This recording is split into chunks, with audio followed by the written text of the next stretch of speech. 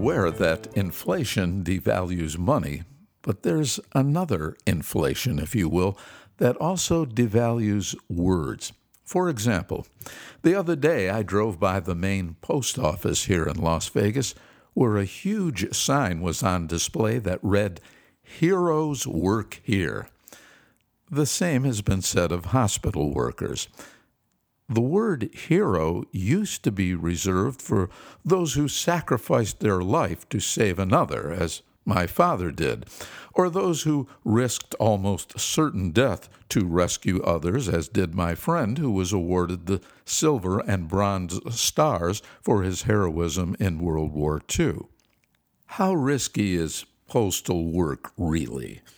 For perspective, 99% of the public is not infected with coronavirus, and of those who are, nearly the same high percentage will live to tell about it.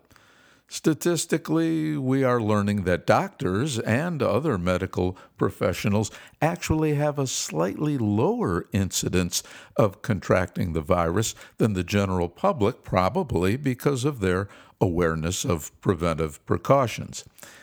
It's not that I'm ungrateful for mail and medical services, but I just don't see it as heroic. These people are doing their jobs, the ones they signed up to do.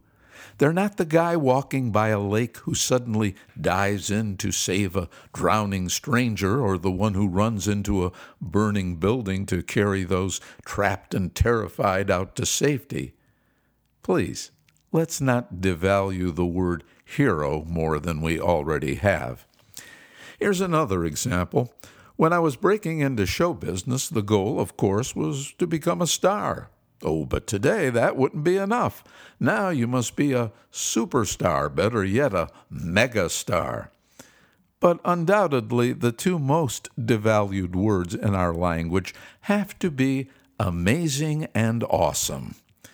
The dictionary definition of amazing is causing great surprise or wonder, astonishing, as in, that magic trick was amazing.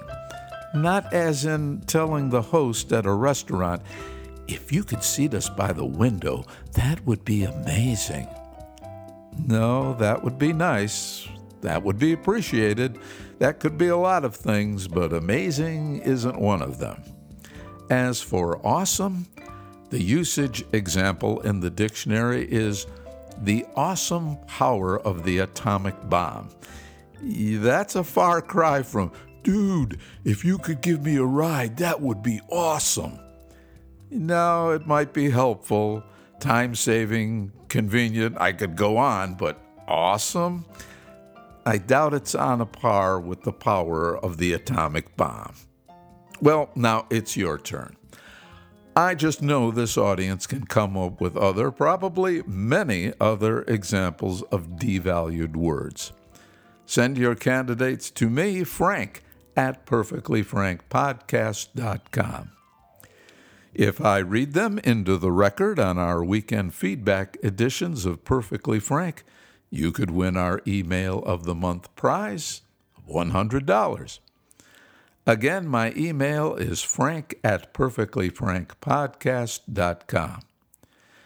Tomorrow, I want to continue talking about language and ask why, if our Declaration of Independence, Constitution, and laws are written in English, why is it not the official language of our land? Are we on our way to becoming the new country of North Mexico? Till tomorrow.